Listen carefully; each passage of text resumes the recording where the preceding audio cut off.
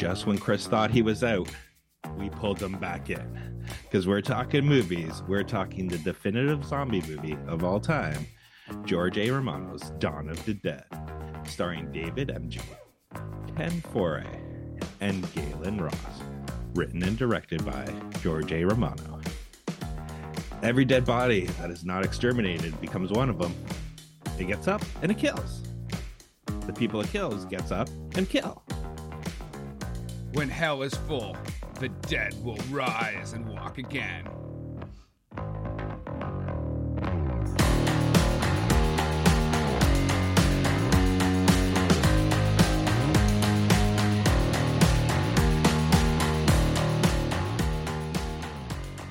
Hey everybody, and welcome to this week's episode of How'd You Like That Movie? We are talking about the 1978 classic, Dawn of the Dead, and we have as our guest, filmmaker and director, founder of the Kitchener-Waterloo Film Festival, Daniel McLeod. Hey man, welcome to the show. Hey, thanks for having me, man. I appreciate it. Yeah, well, we appreciate you coming on the show. So this is our a section that we like to call shameless self-promotion. So why don't you tell our listeners all about you, and definitely talk about the KW Film Festival, which is coming up in a week, something like that? That's right, this coming weekend. So yeah, I'm Dan McLeod. I'm a filmmaker first and director of the festival second. So I've got my second feature film doing the rounds right now called Regicide. It's not a bad movie. The trailer looked fantastic, by the way, and we'll make sure we put that in our show notes. Oh, thanks. Yeah. So I'm pretty happy with that one. We filmed that one in 10 days straight, 9 days of shooting, 1 day of rehearsal, in a place with no running water. We had one outhouse for everyone that got really bad really quick. It was chaos, but we pulled it off. And with all the circumstances, it turned out pretty well. The first movie I did, Force Fury, is on Tubi, and you should never, ever watch it. It's terrible. And the KW Film Festival is coming this weekend. On the 14th, we have Midnight Madness. It starts at 9 o'clock and goes to about 2 a.m. It's for a lot of wild stuff, and we've got a mystery movie playing first. And on the 15th is our more traditional festival stuff. So we have a feature film, Shifted, that is also locally made in Kitchener-Waterloo. And then we have the short films, and it's a mix of national, international, and local stuff. So how long have you been doing the KW Film Festival now? It's been open to the public for, I think, 4 years now, I think. I was actually just having this conversation last night because I can't remember. As before it was an open thing, it was just local filmmakers. We'd rent out a theater and we'd show our work to each other. And we did that for a few years. And before that, I ran a festival for, there was a concert thing that only happened a couple of years, but it was called Big Music Fest. And I was contracted to run a film festival for them. Yeah, so I'm not actually sure how many of these I've done, but open to the public, at least like 3 or 4. So, and you're back, COVID, you actually did a pretty good job of pivoting during COVID. Last year you did like a drive-in style. Yeah. So this year you're actually back in the Princess Theater, correct? Yes, we are. Yeah, we're in the original one. That's my favorite run. I know some people, like there are accessibility issues because it's like a lot of stairs. It's very narrow. The screen's it's older. The seats aren't as comfortable, but I just like the history of the place. And they gave us the option to use the new one, the Princess Twin, but it just doesn't have that old theater smell that you can't replicate, you know? Is it true that the Princess Theater used to be a porno theater, or is that just like an urban legend? I don't think anyone really knows. I've asked this to the owner itself, and he's like, "Yeah, well, it was something." He's not really open to talking about it, I guess. And the owners of the building, I don't think are open to talk about it either. So there's a lot of rumors like, oh, I remember when it used to be this, but I've never met anyone who admits to actually going in there when it was a porno theater. I think it might be hard to find people that will admit, other than say someone like maybe Get Ready to Drink, Quentin Tarantino, or Pee Wee Herman, that are willing to admit that they were, just chilling out in a porno theater, watching some flicks. Yeah, let's bring those back. Why not? It could be fun. So your feature film, is it Regicide? Regicide? How do you pronounce that? I say Regicide. I don't know if that's the correct way to pronounce it. I thought I was really clever when I was writing the movie and I picked that title, but upon reflection, that's kind of a douchey word. I should have just called it something else.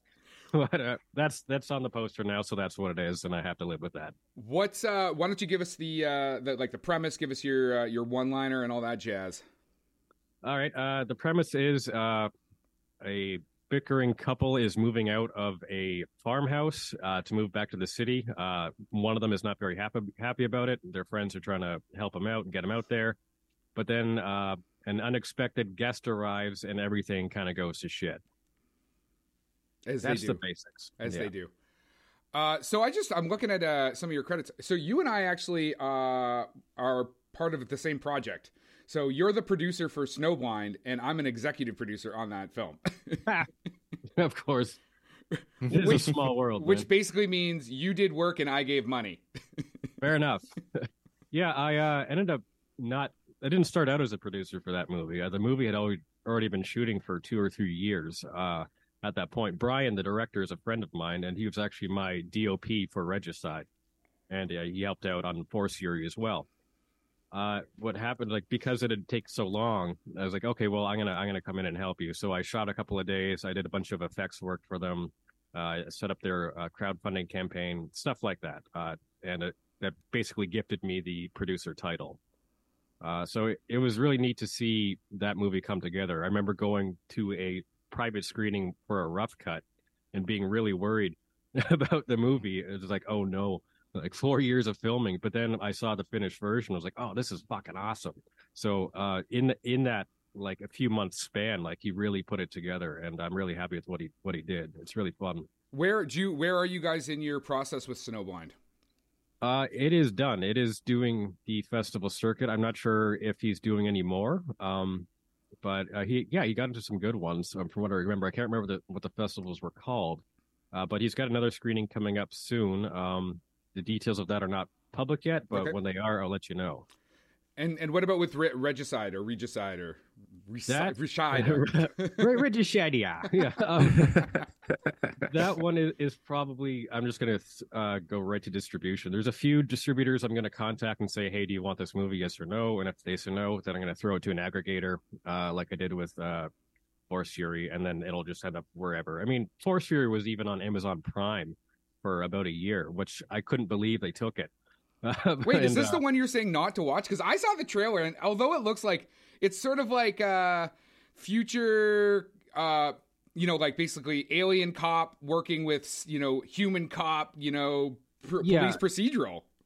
It is, but it's like super dumb. That movie was. I love an honest filmmaker. Oh yeah, it was. The whole thing for me was like, okay, I want to make a feature film, but I know my first feature is probably not going to turn out very well, so I'm going to make a piece of crap. And so I wrote it drunk the entire time. None of that was written sober. So I would ramble on the keyboard, and then I sent it to the lead actor in that movie, Matthew Massot, and he put it into a script format. And we looked at it and like, holy Jesus! All right, let's go. And then when we made it. I think we spent like $500 total. Now it just was mostly food. And on a feature? On a feature, yeah. Everyone was just volunteers because like I showed them the script, like, hey, I'm making this piece of shit. Do you want to be involved? And they're like, yeah, okay, that sounds fun. What a salesman! So I've got this piece of shit. You want to be in it for free? Absolutely.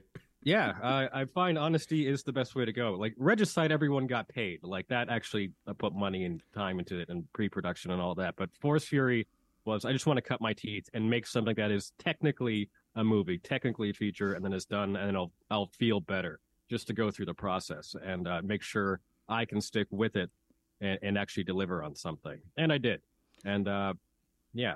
Well, the majority of directors only make one feature film. Like statistically. So you're already ahead of most directors.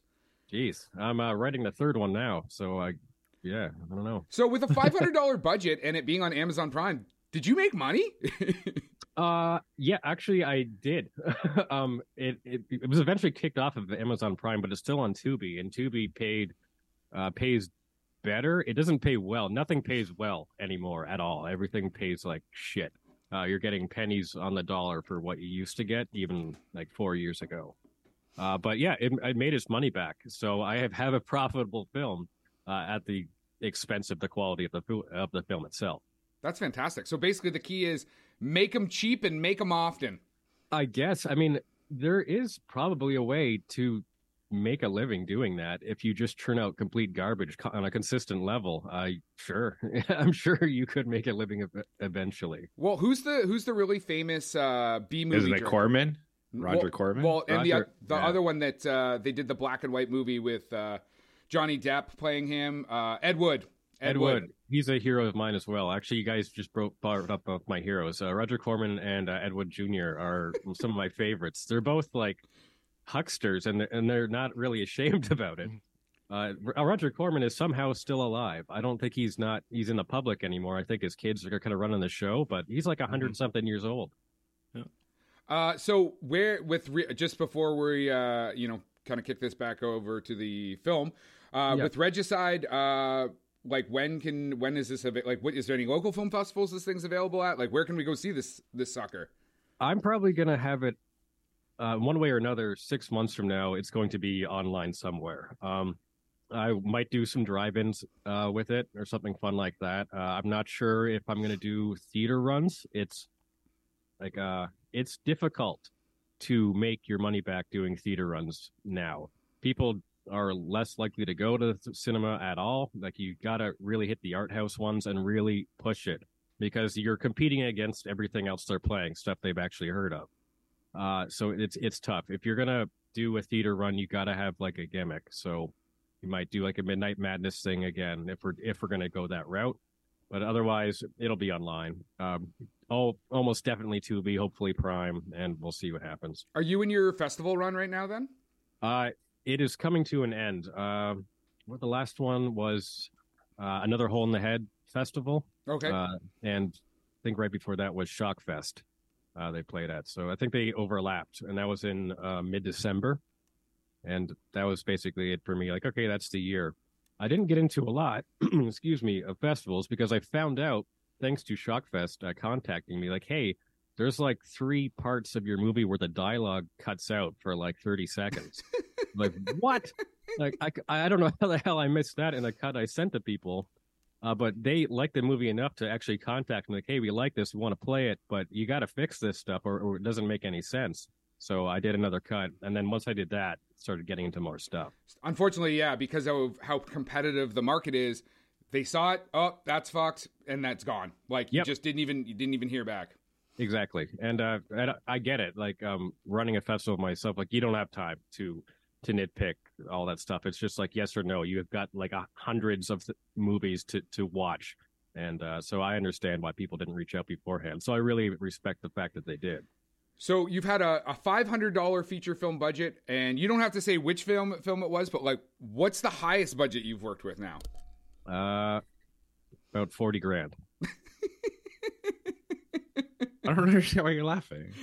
Because in the world of feature films, that's called no budget. He's still working with no budget. Absolutely. I've never applied for a grant before, so it was all just like, what can we scrap together?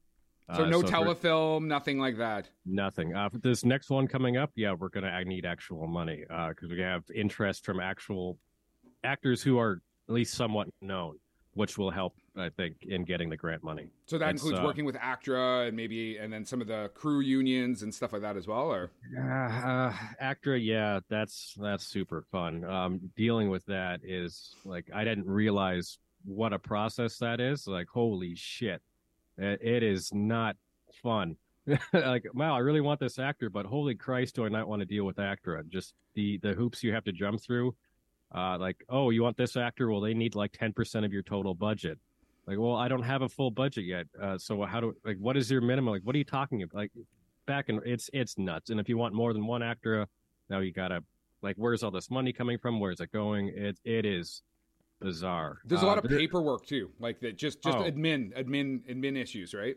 Extreme. It's like if you have an actor who's like known enough, and you want to use other actors who are not ACTRA has to approve those actors in your own movie.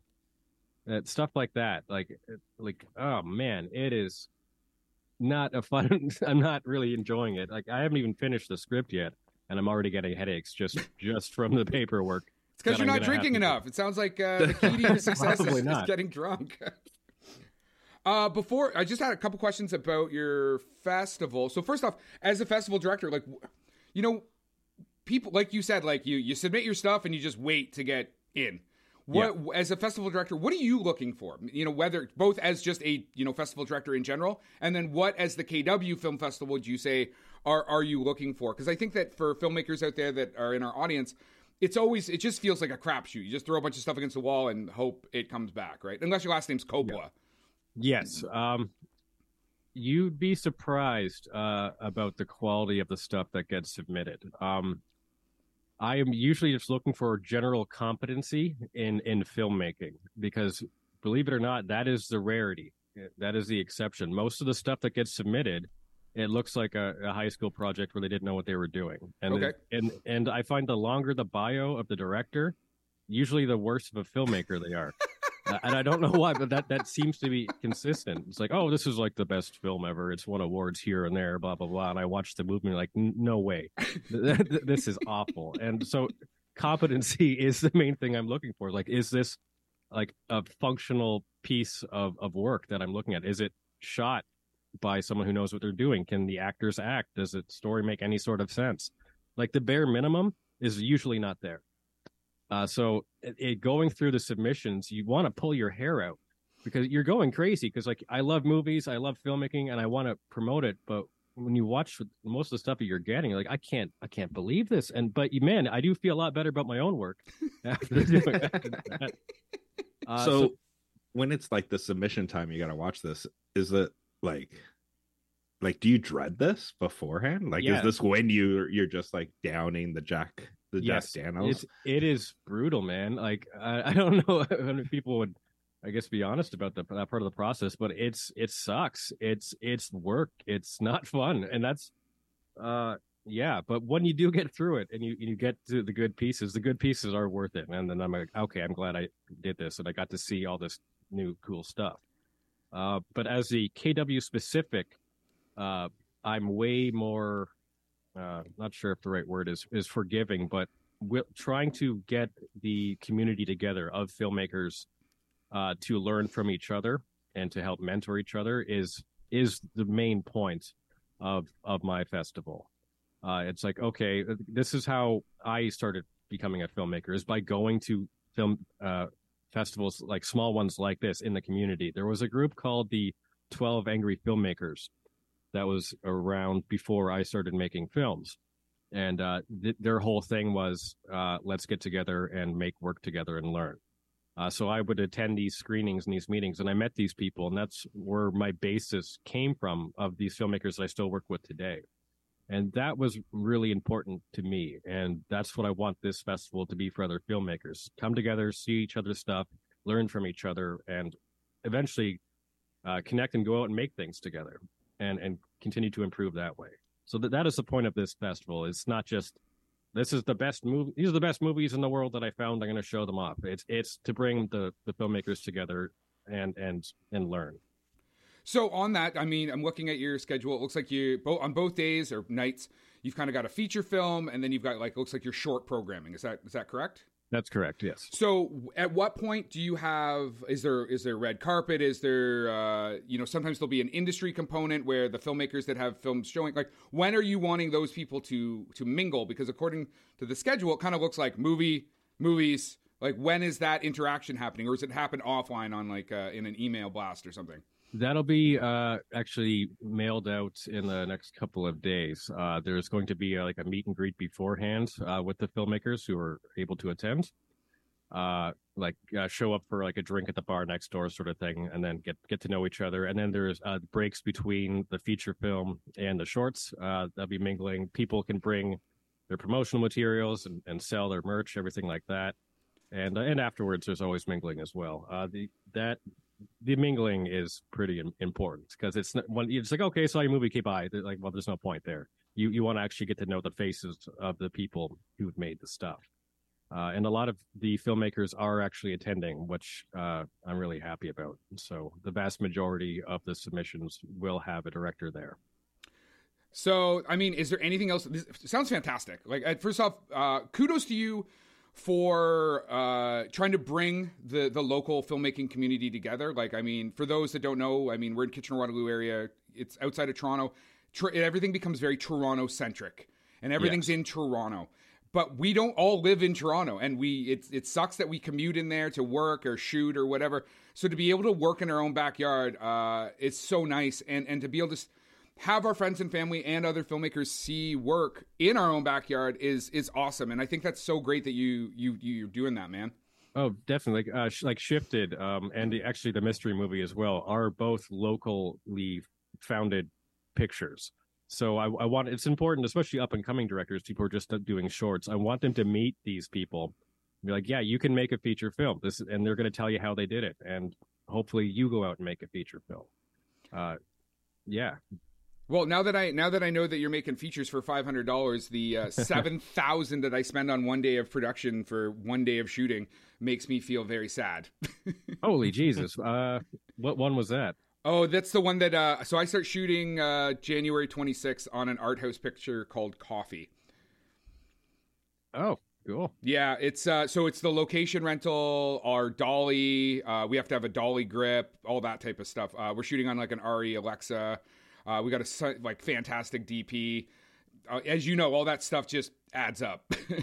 Really, really fast. Yeah. Real fast. Yeah. Like, hey, if anybody's out there listening and they have money they don't need, please send it to www.howdyoulikethatmovie.com and I will spend it for you. So I saw an article. I'm not sure if it was a real article, but it said a producer in Florida robbed a bank just to fund a movie. I just saw that this morning on Instagram.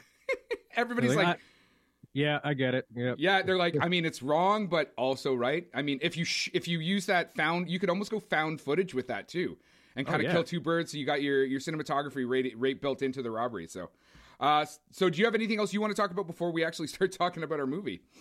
Show up to the festival if you can. It's going to be a lot of fun. You're going to get to meet the filmmakers of the movies you see. There's a lot of awesome stuff. I'm particularly excited for Midnight Madness. This is a new kind of programming. I really wanted to separate the more family friendly to the totally insane stuff that I didn't feel comfortable showing the public other years. So this year we're showing the weird stuff on Midnight Madness. If you like weird stuff, that's for you. Absolutely. And we'll have everything in our show notes, the hyperlinks and stuff to the festival pages. So if you want to check it out or you want to come out and meet the filmmakers and stuff like that, all that information will be available. Scott, do you have anything before we jump into the film? No, I'm good. All right, Scott, take it away. What movie are we doing again? Oh my God. It's the one where you mispronounced. Oh, there we go. How do you say the guy's name? Romero, yeah. Oh, man. I'm joking. Okay. Yeah, like I think we can all agree this is the definitive zombie movie, right? Like, yeah.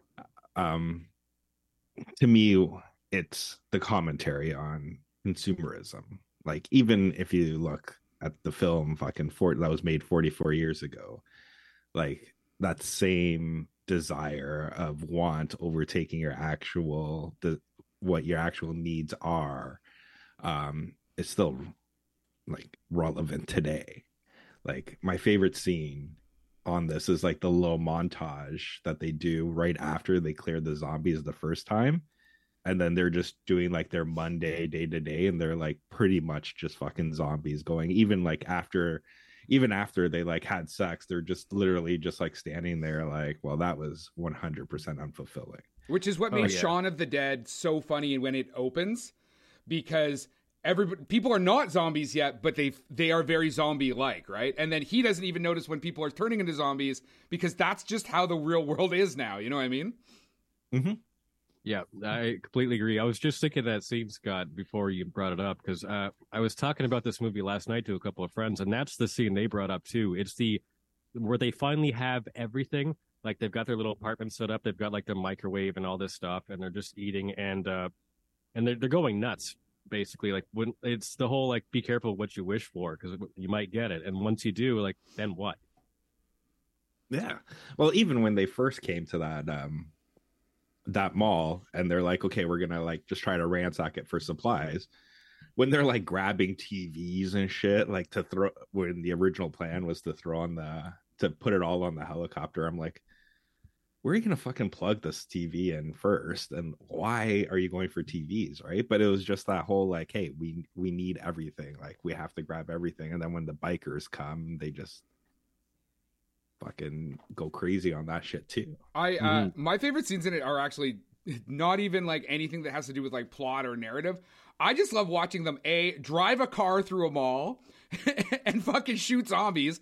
And when the motorcycle gang shows up and they're just like, again, doing all kinds of like fucking wheelies and rushing around and stuff, like there's just the camera work there is so like visceral. Like they get up nice and close, the camera's moving, the vehicles are moving. You know, I don't know if they're using dollies or carts or whatever, but like it feels very, very dynamic, right? Like there's nothing still about it. The cinematographer on that, Michael Gornick, also worked on Creepshow and Day of the Dead, but I think he does a fantastic job with all the movement. But I don't know what it is. Every time I watch it, I'm just like, I don't know, maybe because I'm like, it'd be so fucking cool to just like ride a motorcycle through a mall. You know what I mean? Yeah, the cinematography in that is quite the thing. I noticed when I watched it again on Friday, something like 10% of the shots are out of focus or slightly off, which I think it just spoke to the speed at which this movie must have been shot. And like a lot of like and cobbled together in editing, I'm guessing, because like you can tell like when they're using like shooting in the mall, they don't really probably have a lot of lights set up. They're just using like the mall lights. It's like this is just how everything looked. And they're probably just running around the camera. There's a shot, there's a shot, there's a shot. And you can tell it was quick when they have to shoot at night and then get it all cleaned up so the mall can operate during the day, then set everything up again. And I think they shot over like the holidays as well for a point too. So like they seriously had to get cleaned up and get the fuck out of that mall at 7:00 in the morning, right? So yeah, you're right. Like they probably are shooting primarily with practicals, right? So completely. It's I imagine it was a lot of fun, but also complete chaos. Like as just from a producer standpoint, I'd be pulling my hair out. Like, guys, we gotta get the shot right now and clean up, or we're not going to be on time. Like every day, like that. I couldn't imagine. So when I started digging into this film, one of the things I came across was the fact that Dario D'Argento is one of the like people who helped put this thing together. And for those that don't know who he is, he's like the man, with it's called Italian Giallo, so the yellow. He is like the master of horror, slasher, whatever. He's like what De Palma wanted to be at the beginning of his career. Like this guy is like the Sergio Leone, but of like Italian slasher cinema. That and the fucking Goblins did the soundtrack on the Italian cut of this. So again, they worked with D'Argento on the original Suspiria, which is also a fantastic film and a crazy art house kind of witch movie. And the Goblins are this like Italian prog rock band, right? And so, yeah, I just thought that was so cool to see those two worlds converge. And I was 100% unaware of it until I started doing background for this film. Yeah, it's Argento basically convinced Romero to like, hey, come to Italy, come live in my villa, and write a sequel because to Night of the Living Dead. So Argento really is responsible for this movie existing at all, and like they got them all for free. I think it was a friend of Romero's or something, or Argento, I can't remember. So a lot of this is because Argento is like, Night of the Living Dead's awesome. You need to write a sequel. Come over here and write it, and he did. And I think that actually, going back to what you said about, your festival and bringing filmmakers together this is how work gets done, right? It's I would say that as a director and a producer, the film industry is 80% people and 20% content. Like it's all about who who's willing to work with you, a guy that knows a person who knows a lady who will give you, $1,000 or whatever, or like you said, a location. So the interaction between not even just filmmakers, but artists, right? Like, oh, I know someone who can do your score, or, oh, I know this like really great hair and makeup person or whatever, right? So, it's completely community based. It's unbelievably so. I know that people say for every job, oh, it's who you know will get you the job. I've never seen anything like the level it is for filmmaking, because people, if you don't have a reputation of being good to work with, and people can't vouch for you, people will not work with you. That's it. Unless you're throwing them a ton of money. You'll just go, I've never heard of you. Or this guy says you're an asshole, I'm not working with you. No. And the flip side to that is you could be an A-list actor, but if they're like, oh yeah, this is a super groovy script and I really like working with you, yeah, don't worry about it. We'll just make it happen. Yep, completely. On that topic, I mean, this is the film that made the man Tom Savini. Like, anybody who knows anything about horror and makeup, like, he's the guy, right? Like, Oh yeah. and he was supposed to originally work on Night of the Living Dead, but he got drafted, went to Vietnam, which basically is why he became such a good FX person, because when he was in Nam, he got to see kind of like bodies and all just, decay and burned, and he brought that back and he applied it to his filmmaking, right? So Yeah, he was a combat photographer, and his whole thing was, if the images I make can't give me the same feeling as the real stuff, then I didn't do a good enough job. It's when you follow his career, the better job he does, the more like his work gets cut out of the movie because it's too graphic. which, I mean, that's a testament to you as an FX artist. Hey, Scott, are you still in this podcast or what? Yeah. But sorry, for me, I always thought it was Friday the 13th that was Savani. That is Savani. Yeah. That is. Yeah, but that's what put him on the map. And this was the second. Because I know with this film, he actually doesn't like he doesn't like the color of the blood. He doesn't like that because he painted them. Well, the zombies are supposed to be gray, but then the color, it mixed it. Once it went to color, it turned them blue, and he's like, "Fuck," right? Yeah, but this is his first feature. Friday the 13th was the first time that he did like a job that everybody saw and everything else. So yes, like it is his A game, but this is his first opportunity as like the key makeup special effects artist. And like one of the head bikers. It's fun watching him swing around.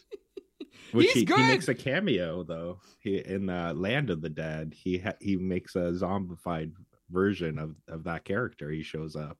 Well, and he's also, I believe, in Army of the Dead, Schneider's latest zombie film, right? I think a whole bunch of them are in that. I can't remember. If Are they not in Land of, or they're definitely in the remake of Dawn of the Dead? Maybe. The remake. We should, bring that up at least. Yeah, if you guys. Yeah. Go ahead. I just watched it last night as well. So. Oh, right on. Scotty, have you seen the remake? Oh, Snyder, yeah. Yeah. What do you think on There's that not one? enough Superman in it. Fucking Snyderverse bullshit. Well, go ahead, okay, Scott. but- I'm gonna okay, go but to sleep now. Okay, I'm gonna say something about Savani first, and then just to make Chris happy. In terms of his acting skills, nothing's gonna beat fucking Sex Machine. Oh yeah, that's from fair. Dust from Dawn, from Dust Till Dawn. But in terms of that, like the thing I appreciate about the Snyder version of it is it wasn't trying to remake this film. It just literally just took the concept of it, and it's his own taste. Because if he literally tried to remake this film, it wouldn't have done as well. And it has a little can in it with a little Sarah Polley. So, And it was shot in Toronto, which is a big piece of can. but yeah, like in terms of the fast zombies, like I don't really have a preference, but there actually is fast zombies in the original too. Do you know which ones they are? I don't. No. The two little kids. Oh yeah. When they yeah. open the door, they run. Right? They're the only two fast zombies in his feature. Maybe they're not zombies; they're just really energetic kids. Yeah, to they're get just blown children, away. and they're just all bitey because they're children. Well, they're actually Tom Savani's I think niece and nephew. And he just put them up and just like, okay, go get that guy, right? And then I guess they didn't watch anything, but they ran at him. And one thing I'd say about the 78 version compared to the remake, which is 2004 or something like that, is one is basically like a horror action film. That's the remake. And Romero's original is a social commentary, right? Like it's using zombies as a device to talk about like how, like, because even the way it opens, there's all the racism when they're basically storming the projects, and he's making a commentary about the world he's currently living in, where Dawn of the Dead just took like the zombies and the killing, and basically the film is set around that, right? So Eric Henderson from Slate Magazine said, Dawn of the Dead's most unsettling aspect is in how it shows us how little we've changed as a culture. And I mean, I think that's so true. Like most of the things that Romero is talking about in that film, consumerism, racism, all that type of stuff, is still exists in our culture today. Like nothing's changed at all. In fact, it may have gotten worse. So, Yeah, I'd say hell, probably definitely worse. Another scene in the original Dawn of the Dead, which I thought was so. What I like about the original versus, I mean, I actually like both films. I just think that, like Scott said, like they're not remakes. They're versions of a zombie apocalypse in a setting. One is like an action movie. You get to see kind of some cool stuff happen, and it's very much grounded in kind of realism. In the original, I like how you kind of, because you don't just go to the mall, right? Like there's that whole opening sequence, and then we're kind of seeing what's happening, you know, in the US at the time. So you see the rednecks out there having a gay old time, just woo, they're having coffee and drinking beers and shooting zombies and stuff. And it's like, and then you see the military over here, and like it actually gives you a feeling of kind of like how this would probably play out, you know? Well, I was going to say with that, I think that's more the nod to the original Night of the Living Dead, because, you know, while they're all shacked up in the shack with you see the progression of the militia going through and killing them, and then you get to the end, and it's like the heartbreaking scene. Yeah, that's a solid ending, man. In the original, yeah. So I think that's where it's kind of, because I think these are supposed to technically be happening at the same time. You're just getting like the stories of the different places of what's happening during this apocalypse. But also with what you're saying with like the opening, I think it is an amazing, like fucking kind of cold open kind of thing, but it also reflects how like humanity was its own worst enemy, because you had that like racist fucking cop that just could not fucking wait to like just tackle everything and then just start opening up doors and blowing shit away, when in reality he really didn't have to. He was just getting overzealous getting into it. Mm-hmm. And definitely. So I do agree. Like there's like that link between like the first and the second. What I noticed is I'm not sure if it is intentionally a link between Dawn of the Dead and Day of the Dead. On the radio in Dawn of the Dead, they mention that in what state is it? Like Arkansas? As the state, I think the state next to Florida, they're working on like a biological cure or something, and it's mentioned very briefly. And so I looked up, where does Day of the Dead take place? So it takes place in Florida, so pretty close. So I wonder if they intentionally made that connection. Like, oh, where are they working on the cure? Oh, far south in the U.S. Which is basically the premise of Day of the Dead, right? So exactly. Which I when I first saw Day of the Dead, I really didn't like it. But upon frequent viewings, it's now my favorite zombie movie by Romero, but I find it's extremely inaccessible for whatever reason on first viewing. I don't know if you guys had that experience as well. I'll have to go sorry, I'll have to go back and rewatch it and kind of get back to you on that, because I just watched it. I mean, I would have watched it years ago, and it was just a zombie movie. Like I didn't even put it into context with all the other films, right? So yeah, I was gonna say with myself, I think I've only watched it once. In terms of his movies, the ones that I revisit is the first one, this one, and Land of the Dead, because I like me some fucking Dennis Hopper over the top as the fucking villain. Like that is a fun movie, man. Yeah, it's so different from his other zombie movies. When you put it on, it's like this is like a comedy. Oh, it's campy. It's so campy. Yeah.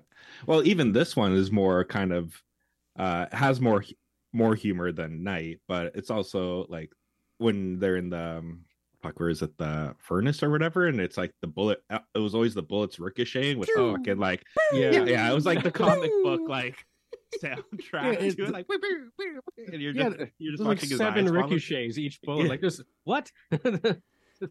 So it's go ahead, Scott, go ahead.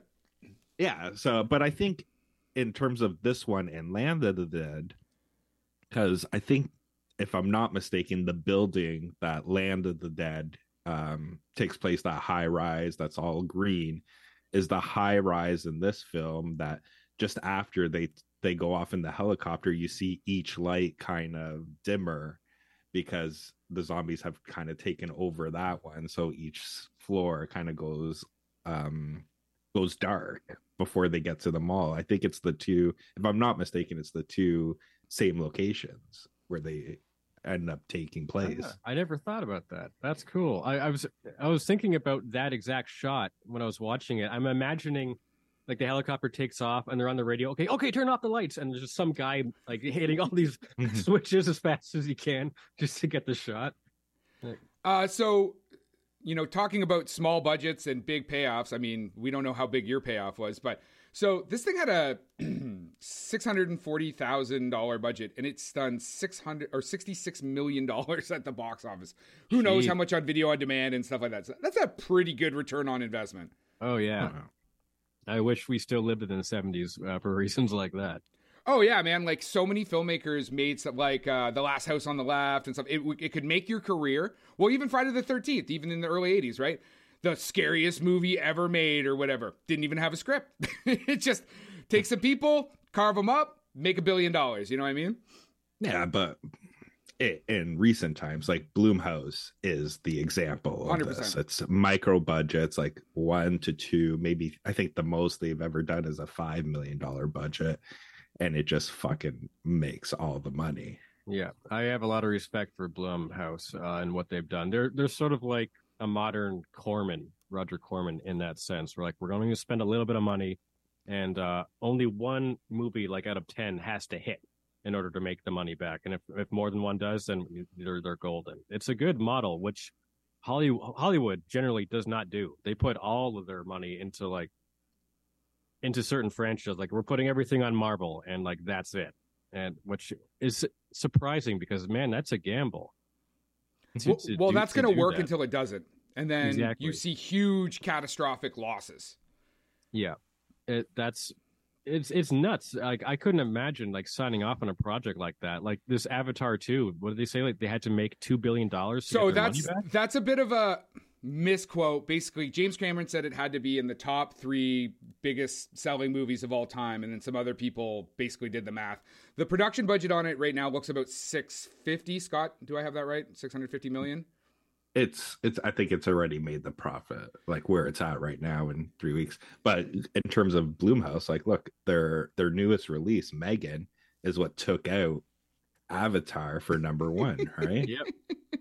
Well, and if you go back to Blumhouse with all the like found footage with paranormal stuff, they were making like $15,000 movies and making $100 million on them and stuff. Like, fuck. Yeah, that is brilliant. Like, let's do this old. Like, it's basically like how they used to make movies, I guess, in the 70s, where studios like didn't really know what to do anymore. They were like, audiences weren't coming in, and they just took all these directors like right out of film school. Like, that's where we get Spielberg, that's where we get Lucas, that's where we get Coppola, and they're like, we don't really understand you, but the youth seems to. Here's some money, go make a movie. And that you get all these legends being born out of that. I would like to see the studios do that again.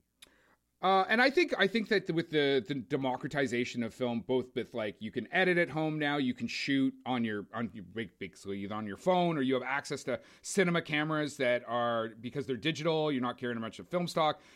I think that we have the opportunity to do that. And I think it's going to happen because we're almost with the Marvelization of the film industry, we're kind of in that late 60s period again, where like the studios really don't know where to go. They think they've got a plan, but really they're just betting on all the same shit, just like they were doing in the mid 60s. And it's just going to be time for a revolution. And I mean, you'll bring in you bring in streaming services into that conversation. The fact that you made a film for $500 and it played on a major streaming service. Like, you couldn't do that before, right? You would try and do an art house run back in the day. But again, it's just the landscape changes, but the filmmakers and the audiences are still trying to, connect together, right? So yeah, I am glad that the audiences are still there. Because like, I didn't put any money into promoting Force Fury once it went on streaming, because like, this movie sucks and no one's going to watch it. But enough people did watch it. Like, thousands of people have watched this movie who don't know me and probably don't want to after watching it. but so what you're saying, in your second film, you didn't put from the creator of Force Fury? No. A Dan the Cloud film. Dun, dun, dun, dun, dun. I think I have to change my name if that was the case. I mean, so, kind of wrapping up Dawn of the Dead here. It's got a 93% from critics, which is amazing. And the Ooh. audience, I'm actually surprised the audience score is a bit lower. It's 90%. I figured it like a lot of genre stuff. Typically, the critics go to town on it, and then the audience is like, I don't fucking care. Like, what was the most recent one? Part 2 that again they made for like $1 million, and it with a crazy clown that kills everybody. Oh, it? No. The one just in December there. Oh, Terrifier. Terrifier 2, Oh. yeah. I still have to watch that. I watched the first one. I was like, yeah, they did a really good job, especially for the budget. I was very impressed. And apparently this next one, the sequel is amazing. If you like gore, which I do. And you like to throw up in the movie theater? Yeah. Will she throw up in a movie theater? I don't know. I just fucked up my Alanis Morissette quote there, but whatever. I was going to say it's go down. Yeah. But Or throw sure. up. Could be both. There you go. Anything else you guys want to chat about before we let Dan go? I'm just really happy, guys, to have me on the show. It was a lot of fun. I really appreciate it. I hope look to see you both this coming weekend for the KW Film Festival. Well, thanks for coming out, Dan. Yeah, we look forward to your festival, and we're definitely going to make sure our audience is well aware of it. And also all the work that you've done. Like, we'll throw your IMDb up there. And yeah, thanks for coming out, man. We appreciate it. Thank you. Cheers. Thanks. And that is our wrap for the day. Please like and subscribe to this podcast. Tell your friends. If you want to get a hold of us, reach us at the www.howdyoulikethatmovie.com.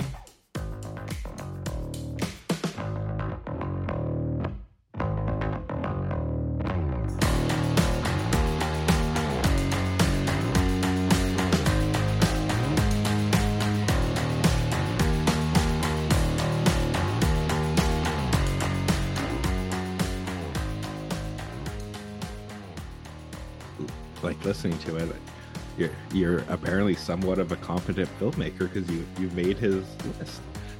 Two of my films have, and one I produced. So, but I'm also from KW. I'm also from KW, so he was probably like, I mean, this is shit, but I mean, he's next door and he's gonna have us on the podcast, so should probably let this guy into our fucking film festival. See, now he'll listen to this and he'll know the real reason why you wanted him on. God damn it! We're gonna have to get our producer to edit that part out too. Be like, especially before the actual festival, be like, I think now I kind of feel like I have to have the guy fucking win, right? Production by Rod Shaver, Vader Monkey Productions.